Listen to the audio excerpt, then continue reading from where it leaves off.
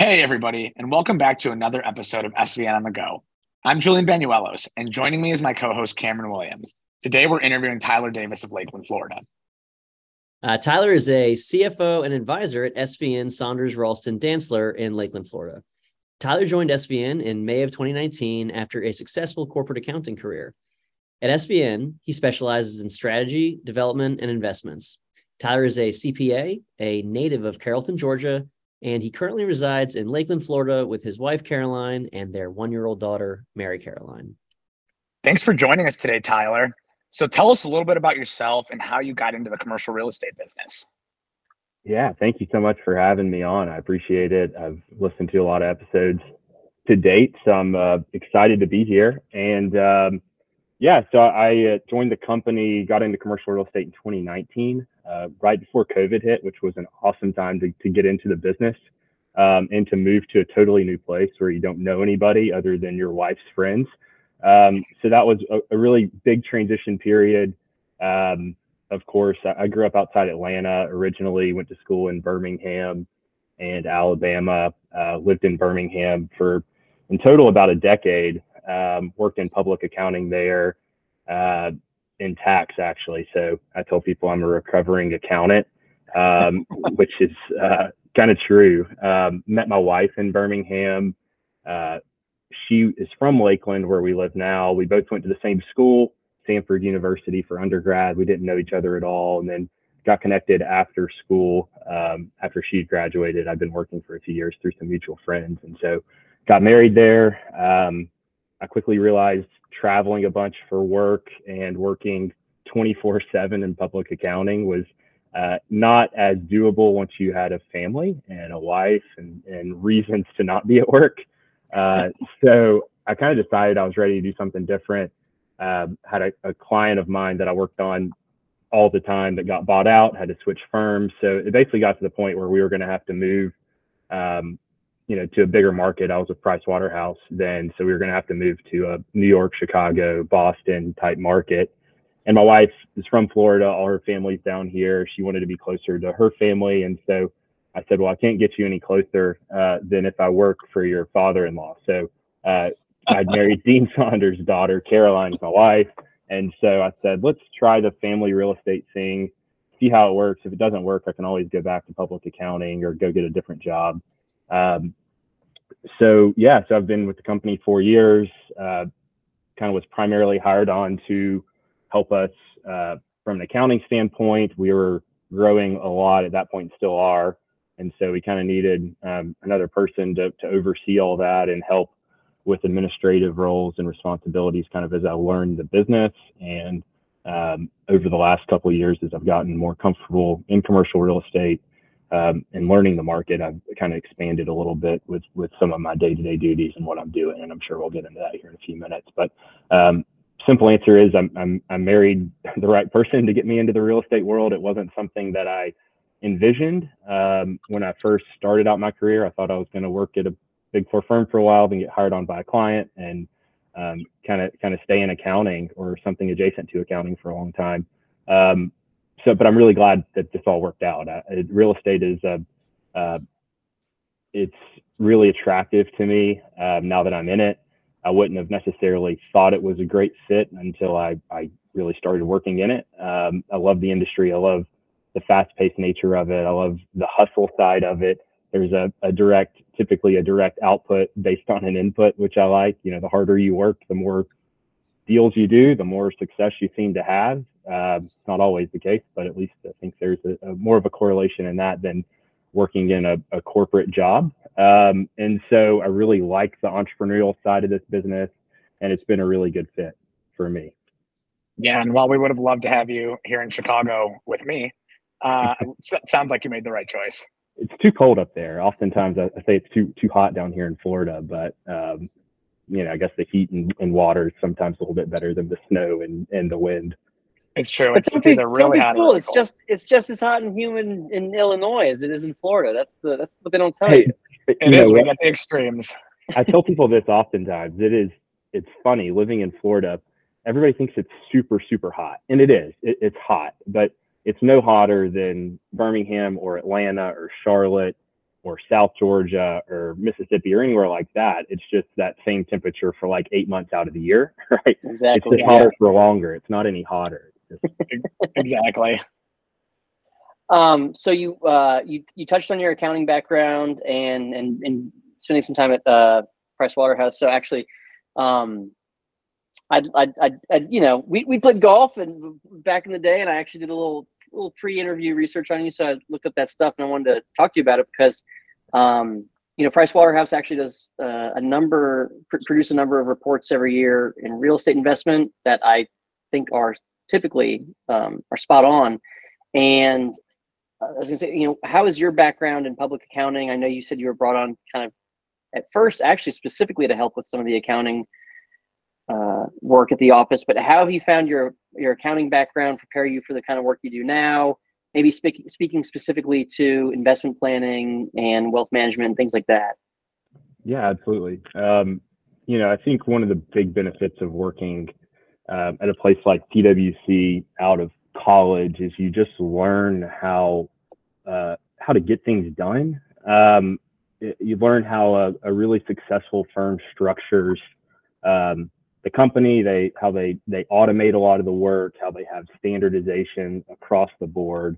If you're working on any project, there's a subject matter expert at the firm that you can call who's typically the global leader and the smartest person in their industry, and they're a call away, right? So, and also if you're working on any project, there's a template workbook, there's somebody who's probably done something similar to what you were doing beforehand. So everything is automated. Everything is so efficient. And that's how they get so much work done, and how you get so much work done during busy season and during,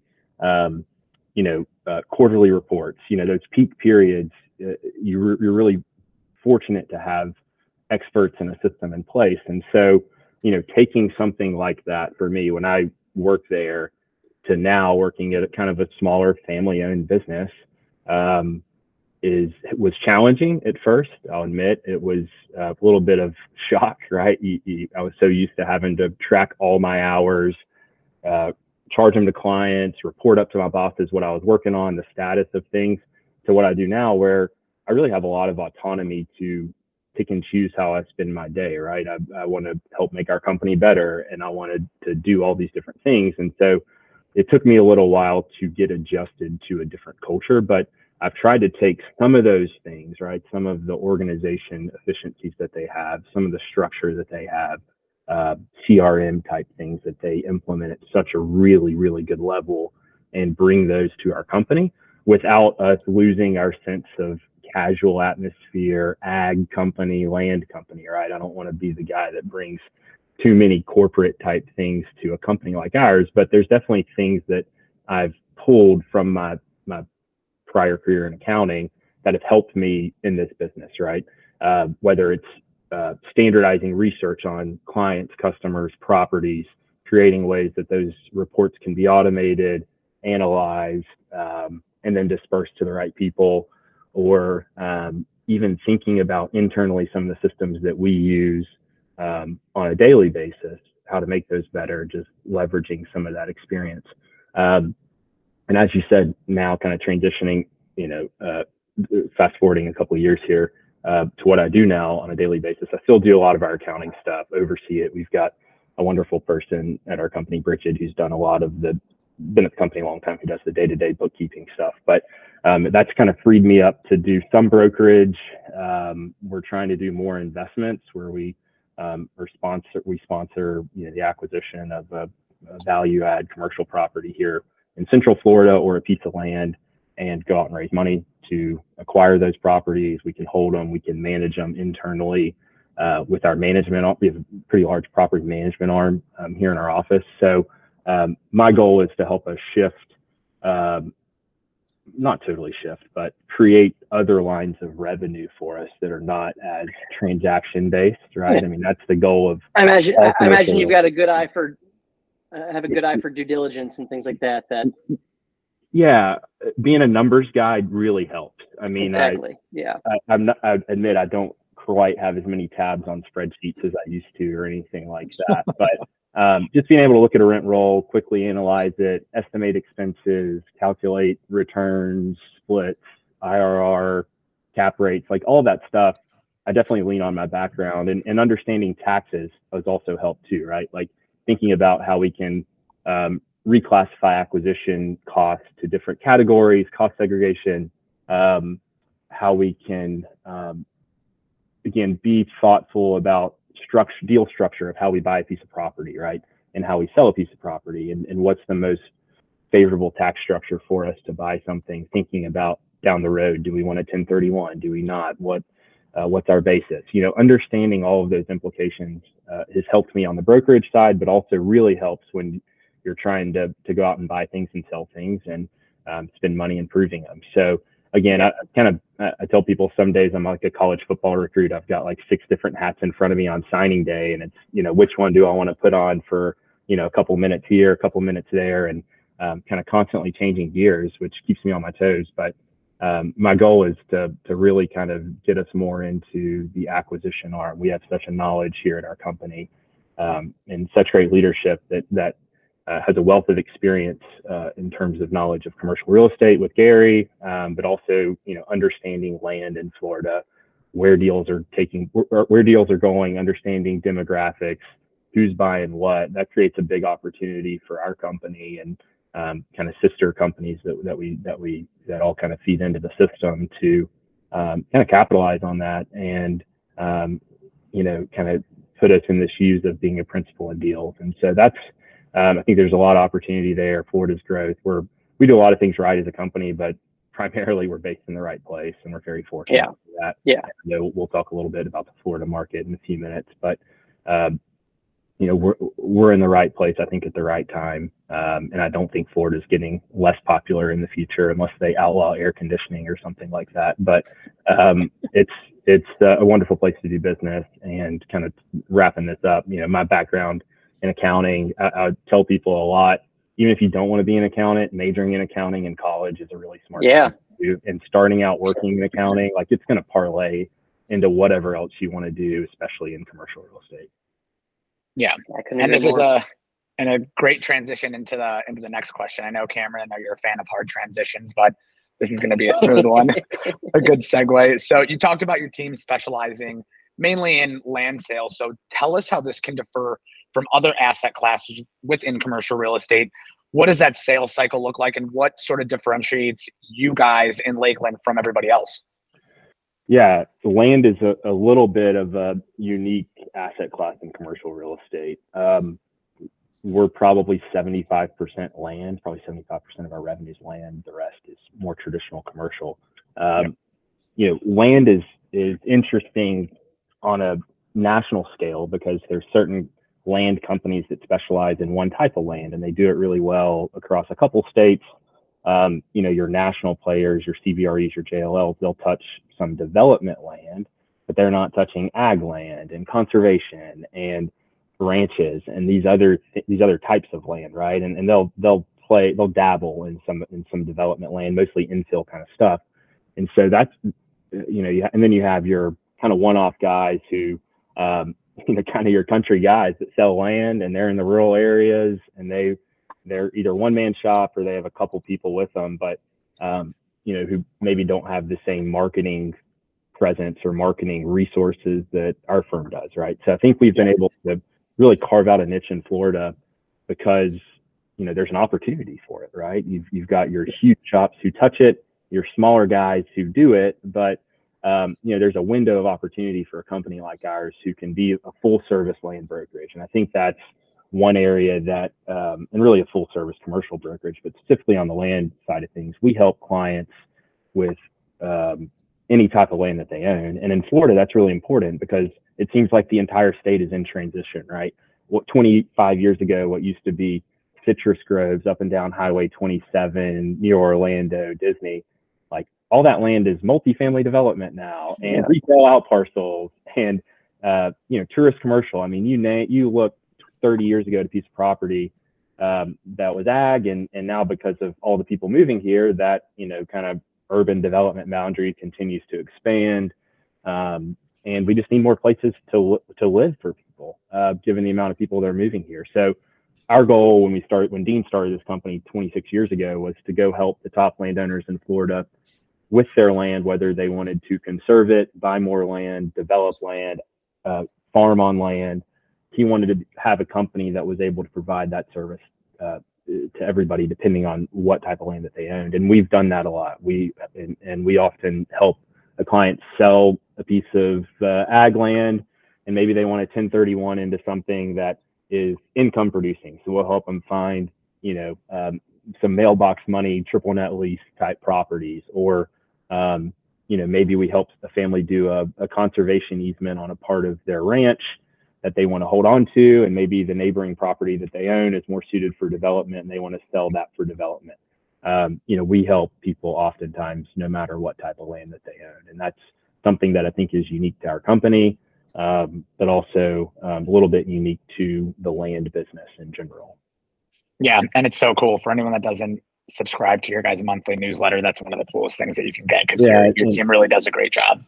Thanks, and we've been able to categorize a lot of and verify a lot of sales data in Florida. It's a disclosure state, so we can find information about what things sell for. We have a research department that verifies those sales independently and then also verifies them with appraisers. And so we've been able to become kind of the go-to brand for land in Florida, and people view us, I think, as having a lot of knowledge on the market and what things are selling for and what values are. It is a little bit different than traditional commercial. Sorry, I didn't really hit on that a ton. Our deals typically are pretty long. I mean, it's not uncommon. Working on a property right now that we're acquiring. It's a little small 1 acre lot, and we're changing the land use on it. And we've had it under contract for 14 months. We put it under contract when we were in New Mexico for the SVN annual conference last year. Yep. And we're still about 6 or 7 months away from our final approval. So this is a 1 acre lot. So you can imagine how complex some of these larger land transactions are, especially on the development side. Stuff that's ag is still, it's still not uncommon to have, 90, 120, 150 day due diligence, plus then a closing period on a piece of ag land, just because there's so much to get done. And then on the development side, you have your traditional due diligence period, then you have a government approvals period, then you have, a closing period with extensions. And so, sometimes when we put something under contract, you have to wait a while to get some money on the brokerage side, just because that timeline's so long. And there's so many projects going through the entitlement system in Florida right now, and most municipalities that are, high growth municipalities, that it just takes a while to get anything done. So that puts, us as brokers in an interesting spot, because we've got to convince a seller on the front end, look, you got to let somebody do all this. This is kind of how the game's played. If you want to get the highest dollar at the end, you've got to be patient, right? And that number's a lot different. Letting a developer take it through that entitlement process, getting permits, than what they'd be willing to pay right now, taking on a lot of risk. And so we have that conversation often. It's not always the easiest thing to convince somebody of, but I think people understand what's happening here, and understand that in order to get kind of the development price, you've got to play the development game, which is unfortunately for us as brokers, sometimes a pretty long period. So does that, with that kind of timeline in place, are you finding that is right now potentially a help or a hindrance when you're looking at kind of current market cycles and how everybody runs around with their hair on fire because a certain asset class is not doing so hot, but you kind of have the ability to explain to people, like, look, this is actually going to be a long process. If we don't start now, it could be 1.5 years, 2 years before we're actually breaking ground here. So basically, what I'm asking is that a help or a hindrance, and how has your experience been in the current kind of downward cycle with timelines like that? Yeah, Cameron, that's actually a really good question. And it's interesting. Right now, last year, I sold a lot of multifamily development land sites, stuff that's entitled for 300 unit apartment complexes. And the more entitled a project is right now, the more difficult it is to sell it. It's kind of interesting. If something's shovel ready right now, oftentimes groups don't want to work on it because of the current interest rate environment. Some pressure to get moving on it. Yeah. So honestly, stuff that needs some work is actually well, let me say it that way, a different way. Stuff that's not going to close for another year and a half, people are still putting under contract, still doing, because, let's take a multifamily development site like I talked about. It's probably 18 months start to finish to get something closed, then another year and a half to develop and build. And so, then another year or two to get stabilized. And so a lot of these merchant developers, I mean, they're projecting out to 2026, 2027 for an exit, right? These builders who get in, get out, and sell off to a REIT or somebody like that. They're projecting a long time out right now. So they're concerned about interest rates, and debt is hard to get right now. But they're also projecting so far out that most people feel, especially given, recent economic indicators, that, maybe we're at the peak and this is going to plateau and start coming down. I was going to say, I think I'm looking at an adjustable rate myself right now. I never thought I would. But. Yeah, there was a little bit of panic last year when rates started to really increase. There was a little bit of shake in Florida in terms of deals falling through. We had a number of projects at our company that, somebody dropped. Clay Taylor and David Hitchcock closed a huge deal last year in our office for around $30 million. And they closed it with the same guy who had it under contract. He dropped it when interest rates started to go up, and then came back around kind of once things started to, people got more comfortable with the current environment where things were going. So again, I think we're very blessed to be where we are. We've felt some impact, obviously, as everybody has, but not nearly to the same extent as other markets. I tell people, if developers and builders aren't doing projects in Florida right now, they're not doing projects anywhere.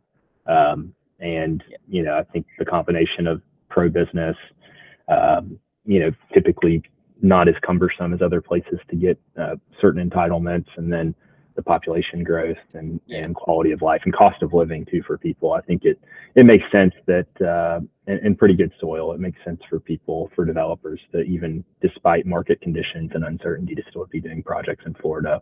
And we've been tremendously grateful for that, just for where we're based. Yeah. No, that's perfect. And it's funny, you kind of answered our last question that we were going to ask you. We've seen a lot of these larger deals in the country going to commercial home builders, people like D.R. Hortons. They did a big deal last month in the Panhandle.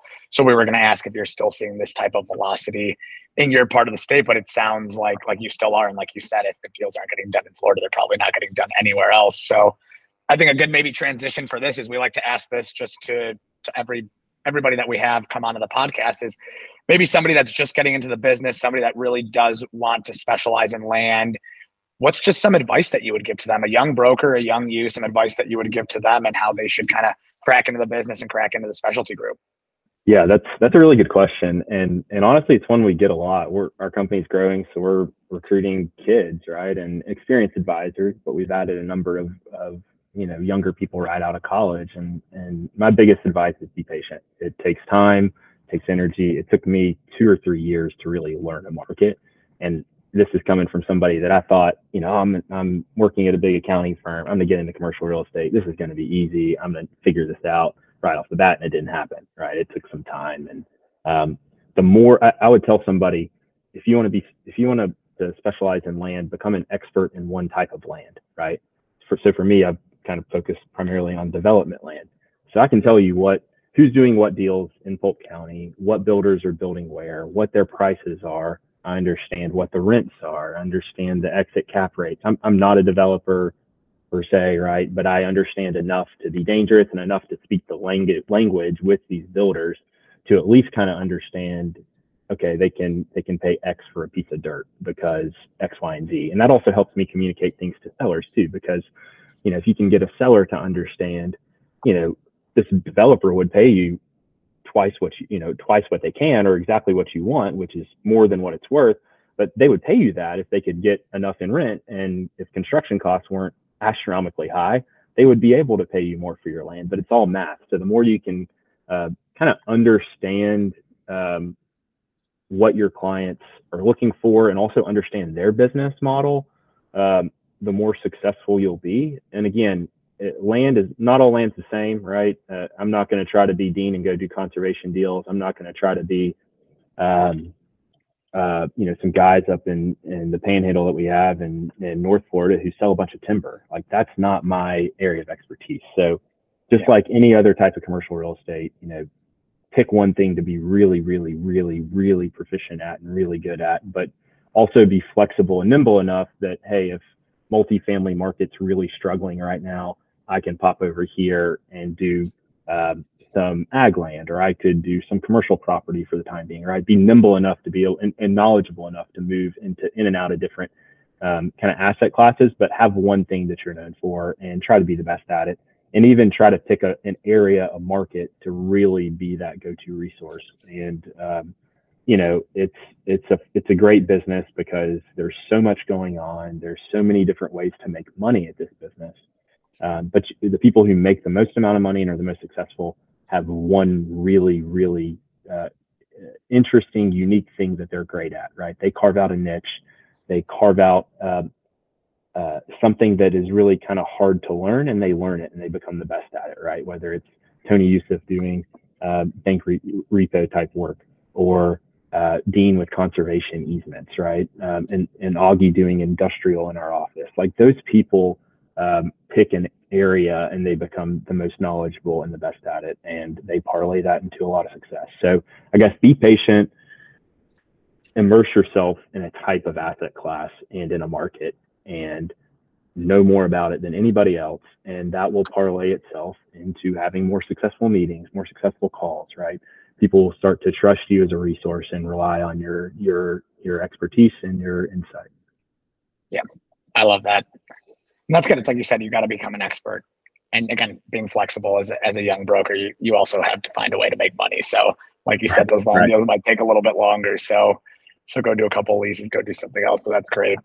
Well, again, Tyler, we just wanted to say thank you so much for coming on the podcast today, taking time out of your schedule to just meet with us and then let everybody get to know a little bit more about you and letting them into your world today. So thanks again. And hopefully we get to play some golf in the near future. Yeah, you beat me to it. I was going to end with that. So you stole my thunder, but looking forward to hopefully teeing it up with you guys soon. And thanks again for having me on. This is really fun. Thanks for doing this podcast. It's really insightful.